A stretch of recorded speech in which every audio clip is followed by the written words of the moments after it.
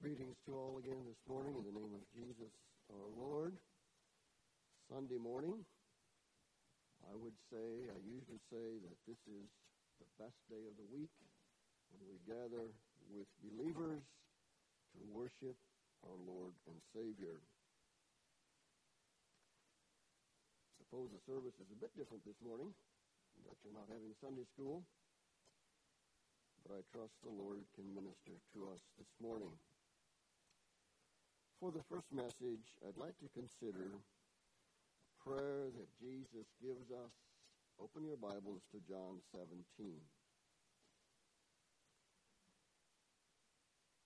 I feel like we are rich this morning in that we have this prayer recorded. You and I can look at this prayer this morning, a prayer that Jesus prays for the church. I would like to title the message that way this morning. Jesus prays for the church. There's a sense in which this morning, not literally, but figuratively, we ought to be taking the shoes off of our feet, because we're about to tread on holy ground as we look at this prayer. Precious prayer that Jesus prays for the believer. I think I'll just read the prayer, and I would invite you to stand in reverence to the word and to this prayer as we read it this morning. John's Gospel, chapter 17. These words spake Jesus, and lifted up his eyes to heaven, and said, Father, the hour is come. Glorify thy Son, that thy Son may also glorify thee, as thou hast given him power over all flesh, that he should give eternal life to as many as thou hast given him. And this is eternal life, that they might know thee, the only true God, and Jesus Christ, whom thou hast sent. I have glorified thee on the earth. I have finished the work which thou gavest me to do.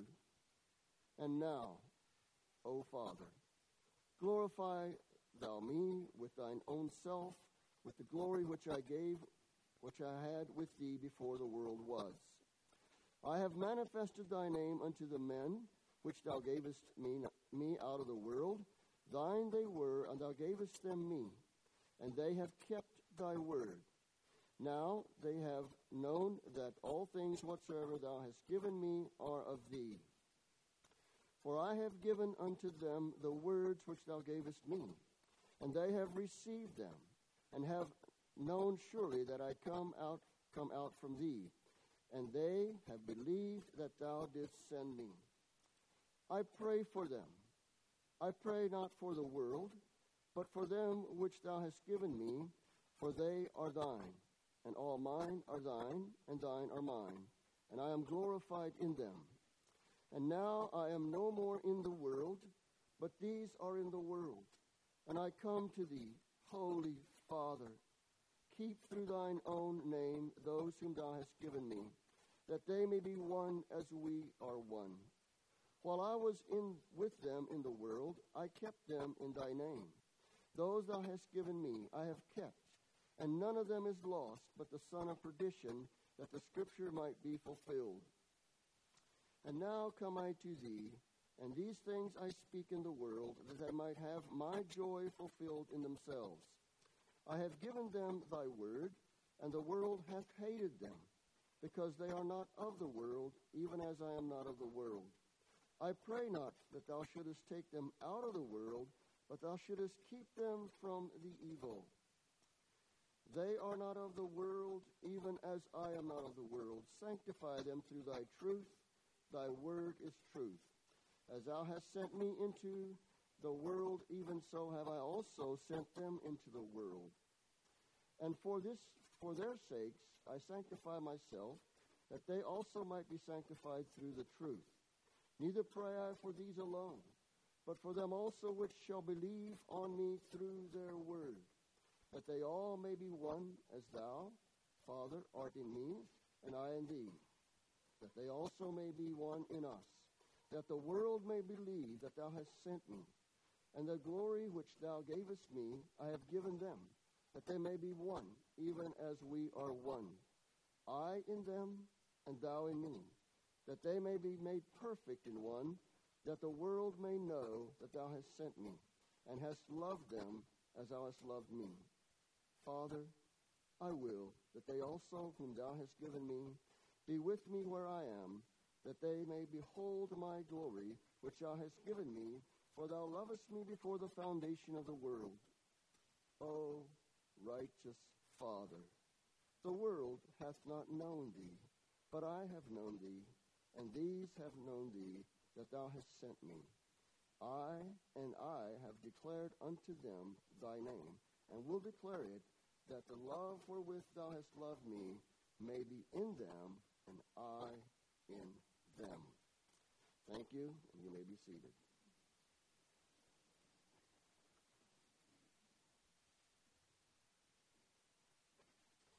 Jesus prays for the church. Jesus our Lord was a praying man. He prayed much. Now we only have a few small snatches or sketches of Jesus praying. We have the model prayer, which we call the model prayer, the Lord's Prayer, in Matthew chapter 6, verse 9 through 13. I'm not exactly sure that that's the right terminology, because Jesus tells his disciple that after this manner, therefore pray ye. So maybe more rightfully it could be called the disciples' prayer, the believer's prayer, and in John 17 is more the Lord's Prayer for the church. We'll leave that. But Jesus does pray several other places. John chapter 11, the resurrection of Lazarus. There he prays a short, brief prayer. Jesus prayed in the Garden of Gethsemane. Just a few words, very short and brief, are recorded. He prays on the cross as well. Just short, brief prayers, just a few words. But the Bible does tell us in Mark chapter 1 and verse 35 that in the morning rising up at a great while before day, he went out and departed into a solitary place and there prayed. Early in the morning, before the break of day, he goes to pray. Jesus our Lord does. Another place it says that when he had sent the multitudes away, he departed into the mountain to pray and to be alone with God. Another place in Luke chapter 6 and verse 12, it says that he spent all night in prayer. Would it not be beautiful to have that prayer recorded and to see what Jesus would have been praying about and for all night long? But we have this prayer, John 17. And Jesus prays for you and I this morning. John 17, a beautiful prayer. Not only does, now in the beginning of the prayer, Jesus prays more for himself. And then in verse 9, it kind of shifts where he says, I pray for them. I pray not for the world. He is praying for the church. These 11 men that were with him at this point in time. As we go through this prayer, you can see how the passion, his passion, Jesus' passion and burden for the church intensifies and increases as he goes through this prayer. Did you notice that beginning in verse 1, he addresses God as his Father? He comes to verse 5 and he says, "O Father." Comes to verse 11 and he says, "Holy Father." And then he concludes in verse 25 by saying, "O righteous Father." Can you feel the burden of Jesus just intensifying and becoming deeper and deeper as he goes through this prayer?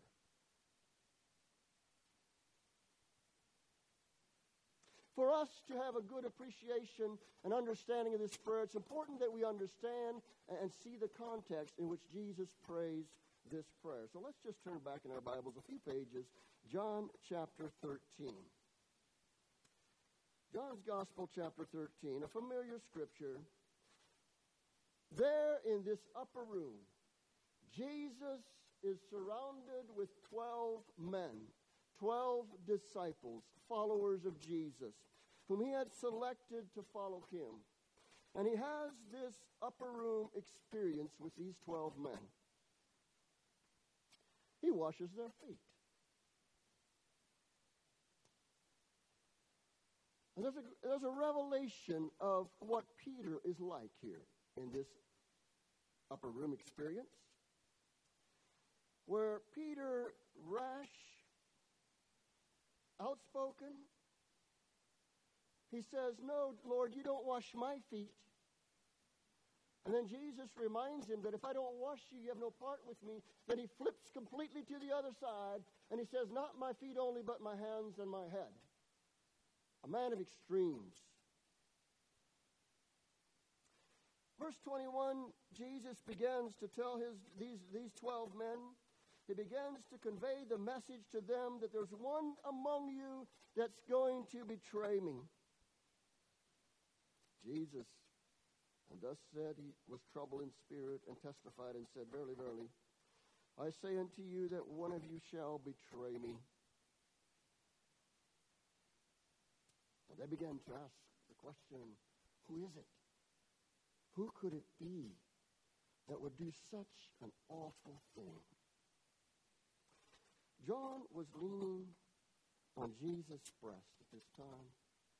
I believe John was so close to Jesus that he heard the heartbeat of Jesus. And so Peter beckons to him and he says, "Could you ask Jesus who this is? Who would do such an awful, awful thing?"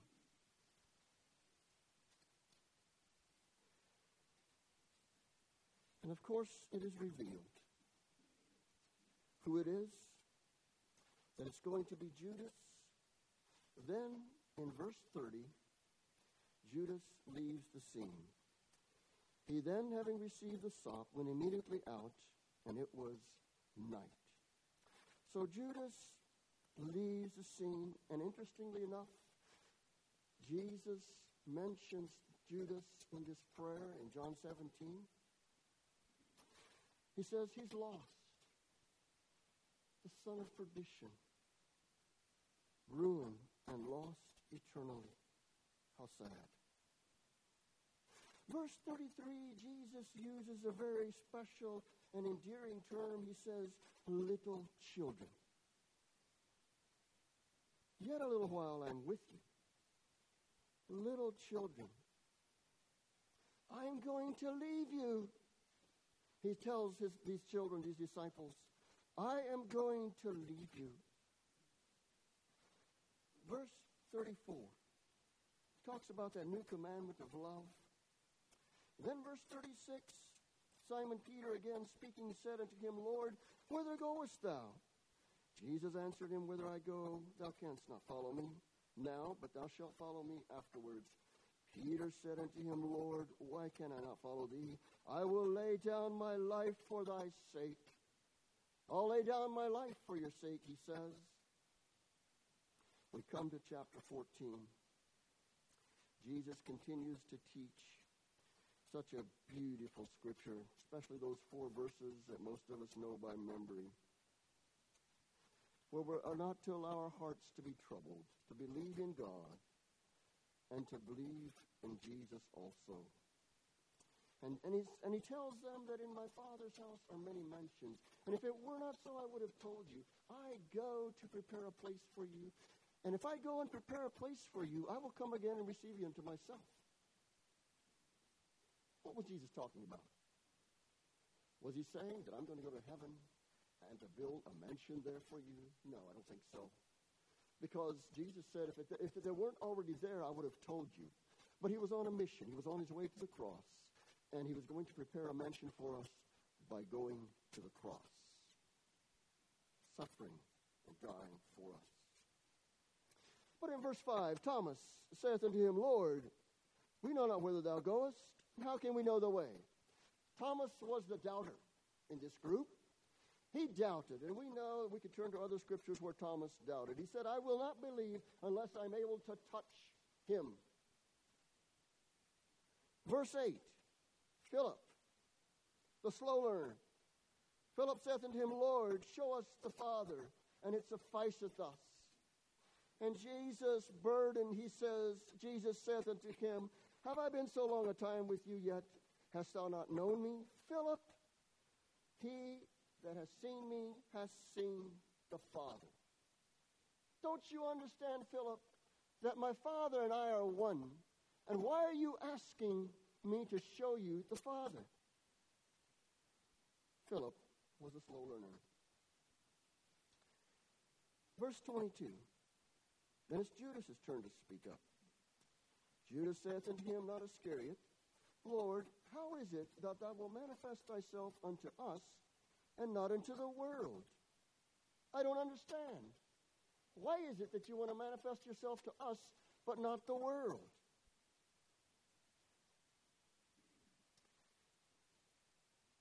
Verse 31, it would appear that at this point they leave the upper room. It says, but that the world may know that I love the Father, and as the Father hath given me commandment, even so do I. Arise, let us go hence. So they're leaving the upper room now, and they're making their way toward the Garden of Gethsemane. And then we have this beautiful scripture in John 15, the fruit and the vine, and the connection there between the relationship of Jesus and being connected to him so that we bear fruit. He teaches them, and it's good. There's a good possibility that on their way to the garden, that they journeyed through a vineyard. And so Jesus takes the opportunity and just teaches this illustration from the vine and the connection to the vine and that of bearing fruit. Chapter 15 continues to teach there, as I said, about the vine. And then 16, he says that there's going to be the coming of the Spirit.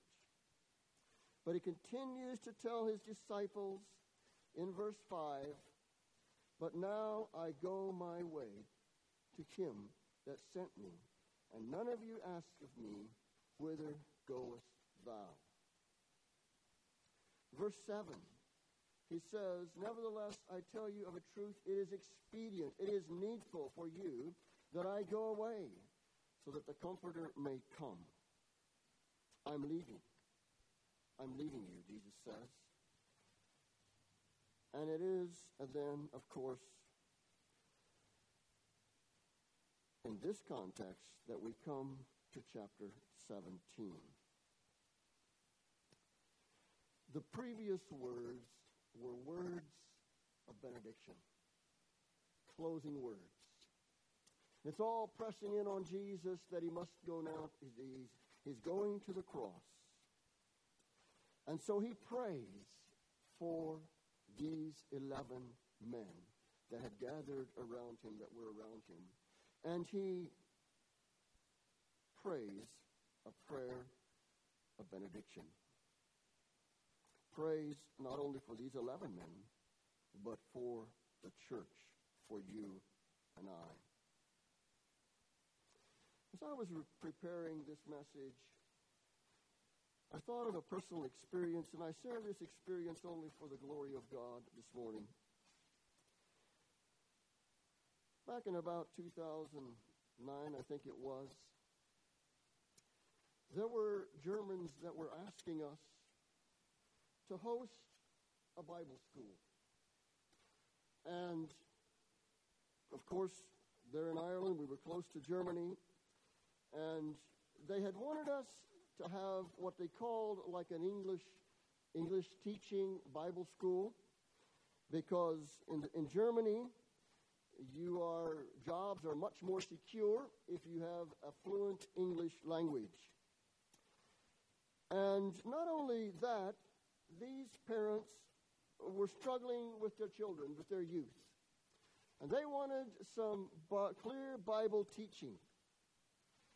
So we consented, and we invited them to send at least 12 or 15 youth. They were from the age of about 10 to 14. And so they sent us these dear youth. And we had a Bible class every morning. We'd spend about an hour, hour and a half with these youth. And in the afternoon, for the first hour, hour and a half in the forenoon, I would spend a Bible class. And then for another hour or hour and a half, they would spend with an English teacher. We would break for lunch, and we'd have a period of playtime in the afternoon, and then we would have various work projects till supper time. Now, it wasn't long, we weren't long into this program or this school until we discovered there was still a good bit of Adamic nature and carnality in these young lads, these boys and girls.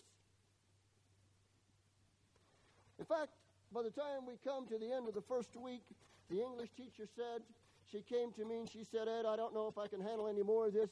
Maybe you should try to find someone else for the last week." And I said, "No, we'll try to work something out here, make some changes. We've promised that we would do this for 2 weeks, and we'll stay with our promise." One afternoon on the playground, there were two young lads that were getting into each other. And it got to be so intense that it ended up that they were both on the floor, on the ground. During the playtime, we were outside. And they were rolling around on the ground and knocking at each other, hitting each other. And one of our sons, who's about 6'1", was in charge of playtime that afternoon. And he simply goes over to those two young lads, and he picks the one up by the one shoulder and the other one up by the other shoulder. And he brings their heads pretty close together, and he puts his head down between their heads. And I don't know what all he told them, but he did say enough that they knew that attitude must change if they want to have an enjoyable time on the playground. What I remember most distinctly about that entire event of those 2 weeks was the last night. We gathered around a large table. It wasn't the Last Supper as it was here that Jesus experienced with his 12, but it was the Last Supper that we were together for that experience. And afterwards, I invited the entire group to surround that dining room and to join hands. And we did. And I said, let's pray. Let's just spend some time in prayer. And I'll never forget the feelings that overwhelmed me during that prayer time. I prayed intensely. God, you've given us but 2 weeks. With 2 weeks with these lads, there's been a revelation of still so much carnality and Adamic nature within them, but just 2 weeks, and how would 2 weeks impact their lives? Oh God, take those seeds and make a difference in their lives. Do you suppose Jesus was feeling the same burden here as he prayed in that prayed this last prayer with those 11 men? There's still so much carnality in these men. They're still talking about who would be the greatest. They're talking about they can't understand. They're still doubting. And God, oh God, hear my prayer. Because it is on these 11 men that the church, or the genesis of the church, is to be built. Ephesians chapter 2, verse 20. The household, or the church of God, built upon the foundation of the apostles and prophets, Jesus Christ himself being the cornerstone. Was there a reason for Jesus to be burdened? There was. There was. Now let's look at this prayer just a bit more deeply now. The first 8 verses, Jesus is praying for himself. He's asking God, God, I desire to return to the glory that I had with you before I came to this world. God, would you please restore that pre-existent glory that I had with you before I came into this world? That's beautiful. That's beautiful. Hebrews chapter 12, the first two verses talks about that great cloud of witnesses, and then in verse 2 it says something like this, looking unto Jesus, the author and the finisher of our faith. And then it talks about who for the joy that was set before him endured the cross, despising the shame, and is set down at the right hand of the Father. What joy! What joy might Jesus have been seeing as he faced the shame of the cross? Do you suppose it was exactly what he was praying about here? Oh God, restore to me the glory that I had with you before the foundation of the world. And thus he could see the cross with joy. He saw beyond the shame of the cross. Jesus reminds God the Father in verse 4, he says, I have glorified thee on the earth. I have glorified you on the earth. He further says, I have finished the work which thou gavest me to do. It is accomplished. It's going to be complete. I'm going to go through with it. It will be done and complete. It'll be finished. Verse 6, I have manifested, he says, thy name unto the men which thou gavest me out of the world. I have made known, I have declared to them, I have been a witness. I have manifested myself. And then, verse 8, I have given them the words. I've given them truth. I've done what you've called me to do. I've given them truth. And then, would you, he says, restore that glory. He reminds God that he has been an obedient son. He's been an obedient son.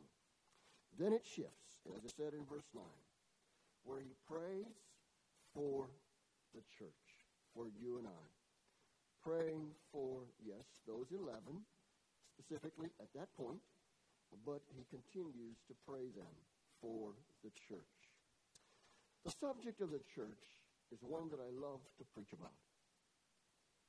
So much that could be said about the church, but one of the more impressing things that I've discovered in my study of the church is that of the 117 times you find the word church in the New Testament, 92 of those times it is specifically talking about the local body of believers.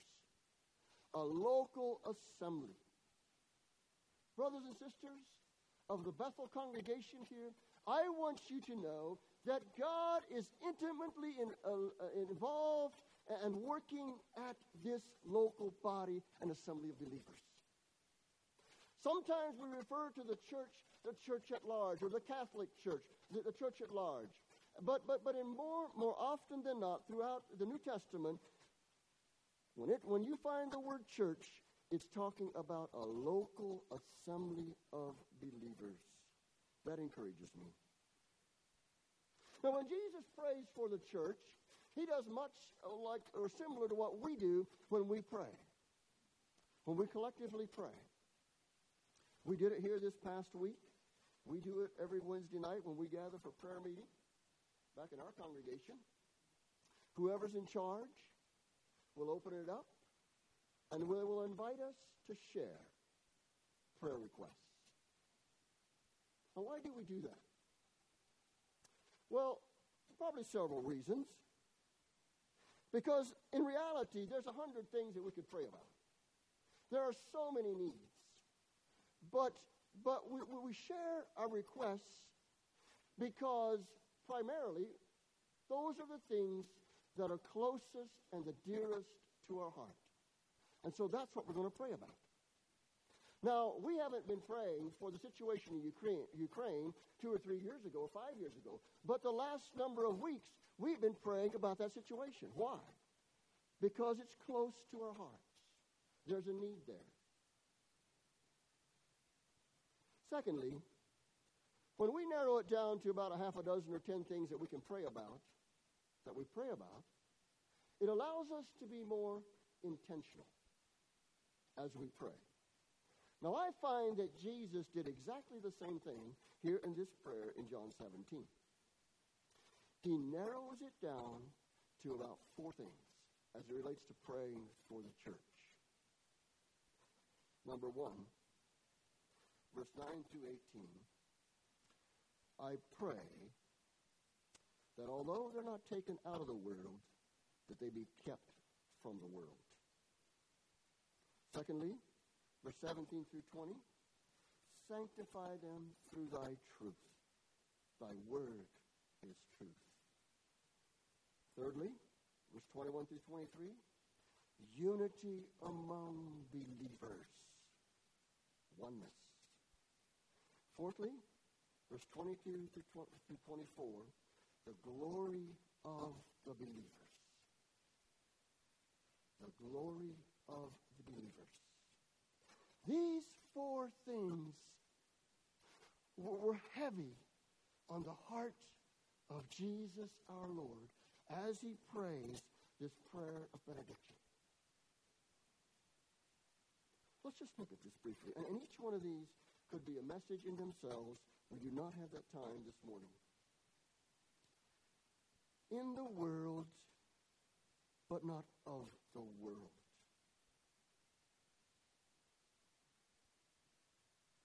Verse 15. I pray not that thou shouldest take them out of the world, but that thou shouldest keep them from the evil. Would it not have been so beautiful that in Acts chapter 1, as Jesus was standing there with these 11 men, as these 11 men were surrounding Jesus, and he was telling them, he was giving them that great commission that they are to take the gospel message to Samaria, to Judea, to the uttermost, to Jerusalem, Samaria, and Judea, and the uttermost parts of the world. And all at once, as they were standing there, Jesus begins to go up, up, and up through a cloud. And they stand there gazing at Jesus, and would it not have just been so beautiful if those 11 men could have just begun to go up, up, and up through that cloud. After all, Jesus had prayed in his prayer that he had kept them. Although there was still a good bit of carnality there, they had been kept. They were not like the son of perdition who was lost. So why not just take them with him? No, that was not the plan. I pray not that thou wouldest take them out of the world, but that thou wouldest keep them from the evil that is in the world. Friends, I really believe this morning with all my heart that if we could just somehow get a vision and a grasp of why we're in this world, the hankering to follow after this world would become strangely dim. Why did Jesus leave these 11 men in the world? He tells us in his prayer. Let's just look at verse 19 and 20. And for their sakes I sanctify myself, that they also might be sanctified through the truth. Neither pray I for these alone, but for them which also shall believe on me through their word. There's our mission. Jesus prayed that these 11 men would stay in the world, that they might tell others, and those others might tell others, and those others might tell others. And this morning, you and I sit here rich and blessed because others have told us.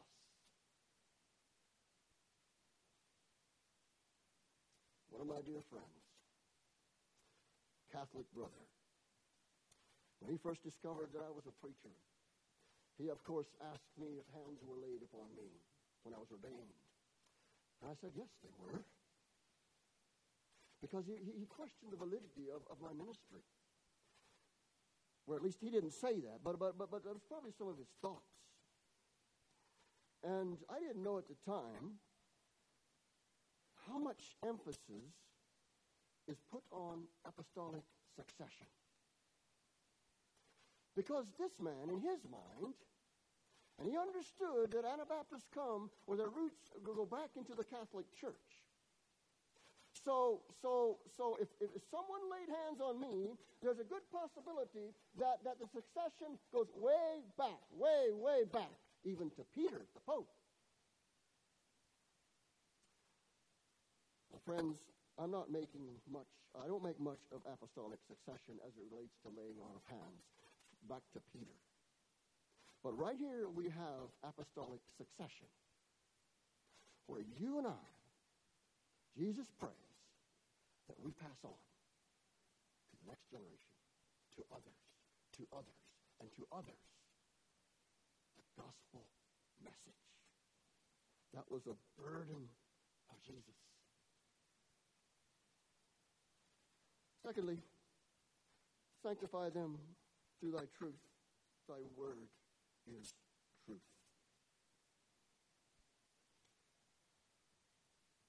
Jesus understood, and I'll say more about this maybe in the next message, but that in the last days,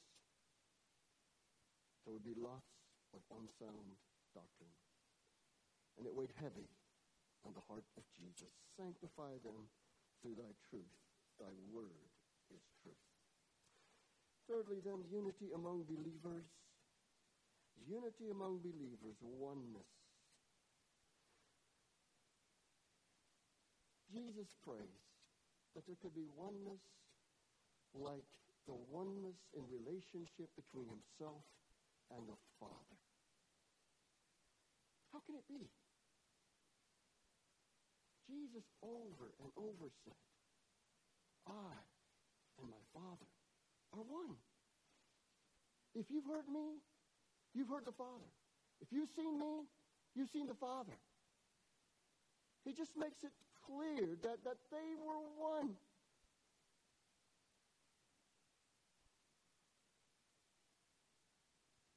I'm troubled. How can it be that there can be that kind of unity within the church?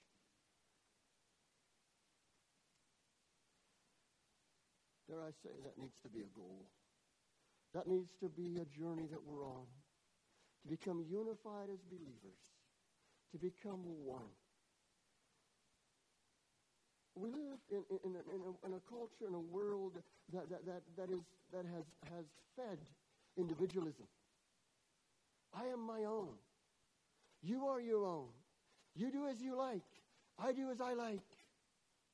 That militates against unity and brotherhood within the church.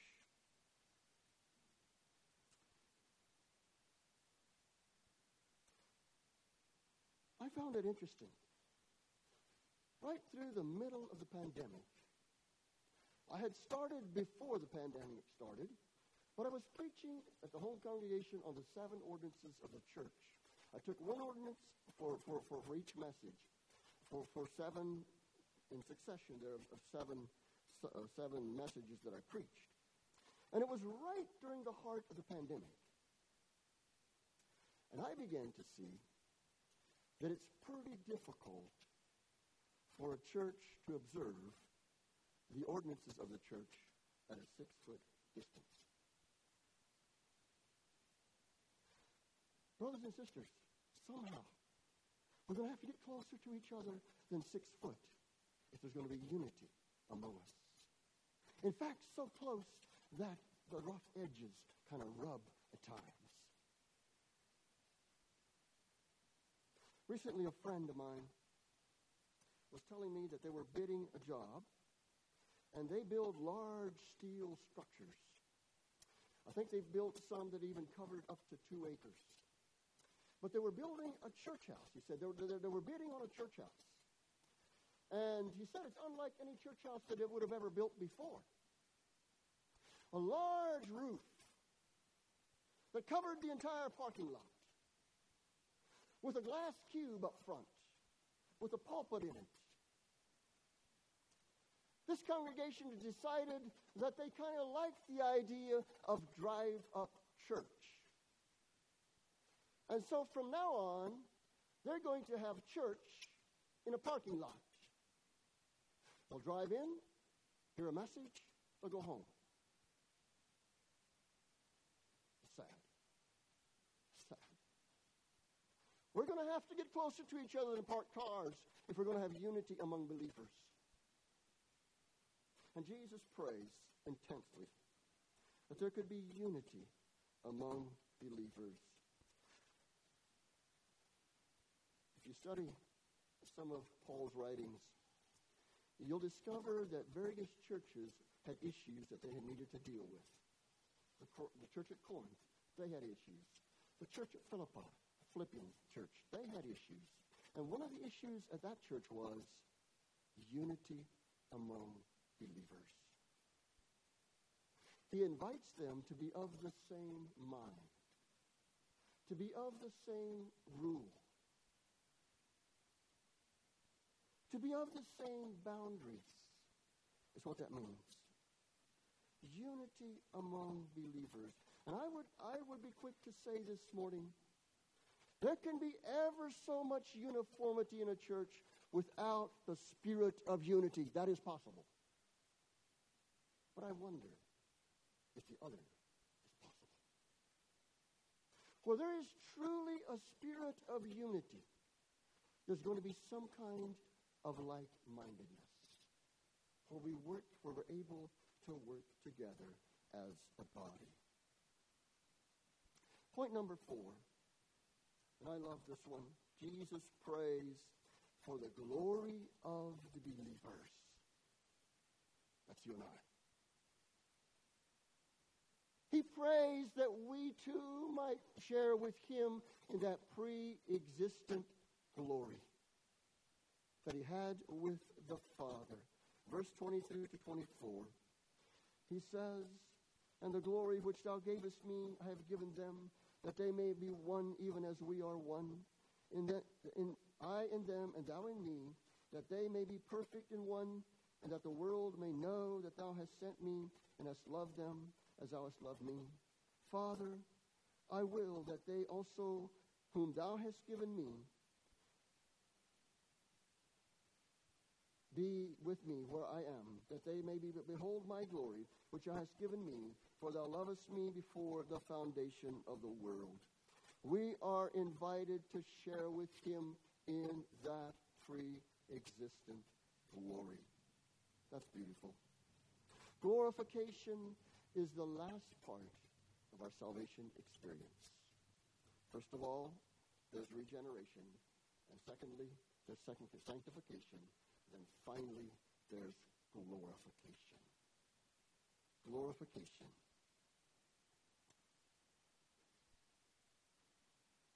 Glory. The idea of glory manifests itself or is seen throughout this prayer. We find it a number of places. I think 8 times, if I'm not mistaken, where Jesus uses the word glory or glorify or glorified. Glory.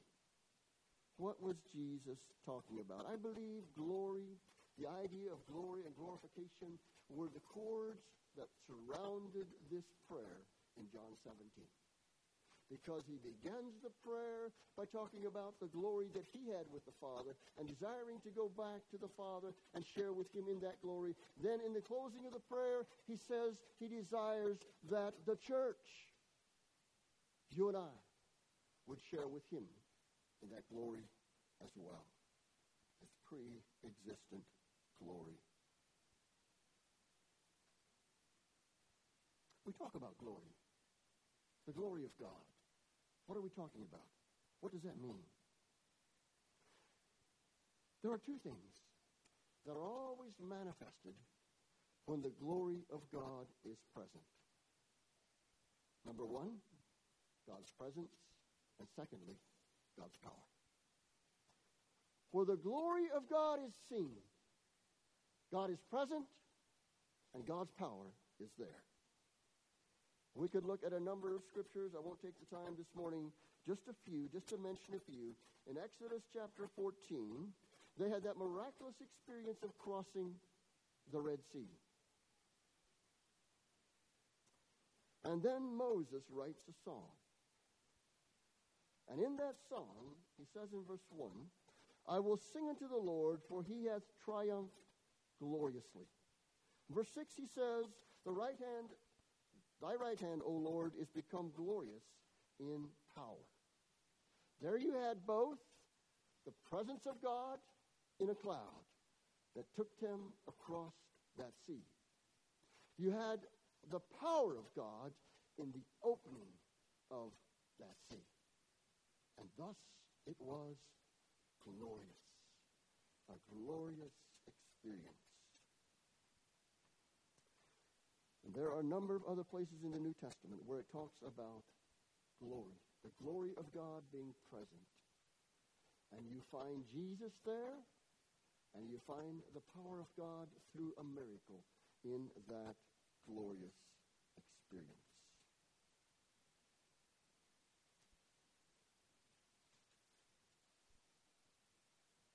Yes, we are to be changed from glory to glory. 2 Corinthians chapter 3, verse 18. But we all, with an open face, beholding as in a glass the glory of the Lord, are changed into the same image from glory to glory, even as by the Spirit of the Lord. Changed from glory to glory. The Bible talks about the resurrection in 1 Corinthians 15. And there it says there's a glory of the sun, there's a glory of the moon, and there's a glory of the star. There's a glory of the celestial, and there's a glory of the terrestrial. But we're being changed from glory to glory. May God help us as we consider this prayer of Jesus our Lord, intensely prayed for the church.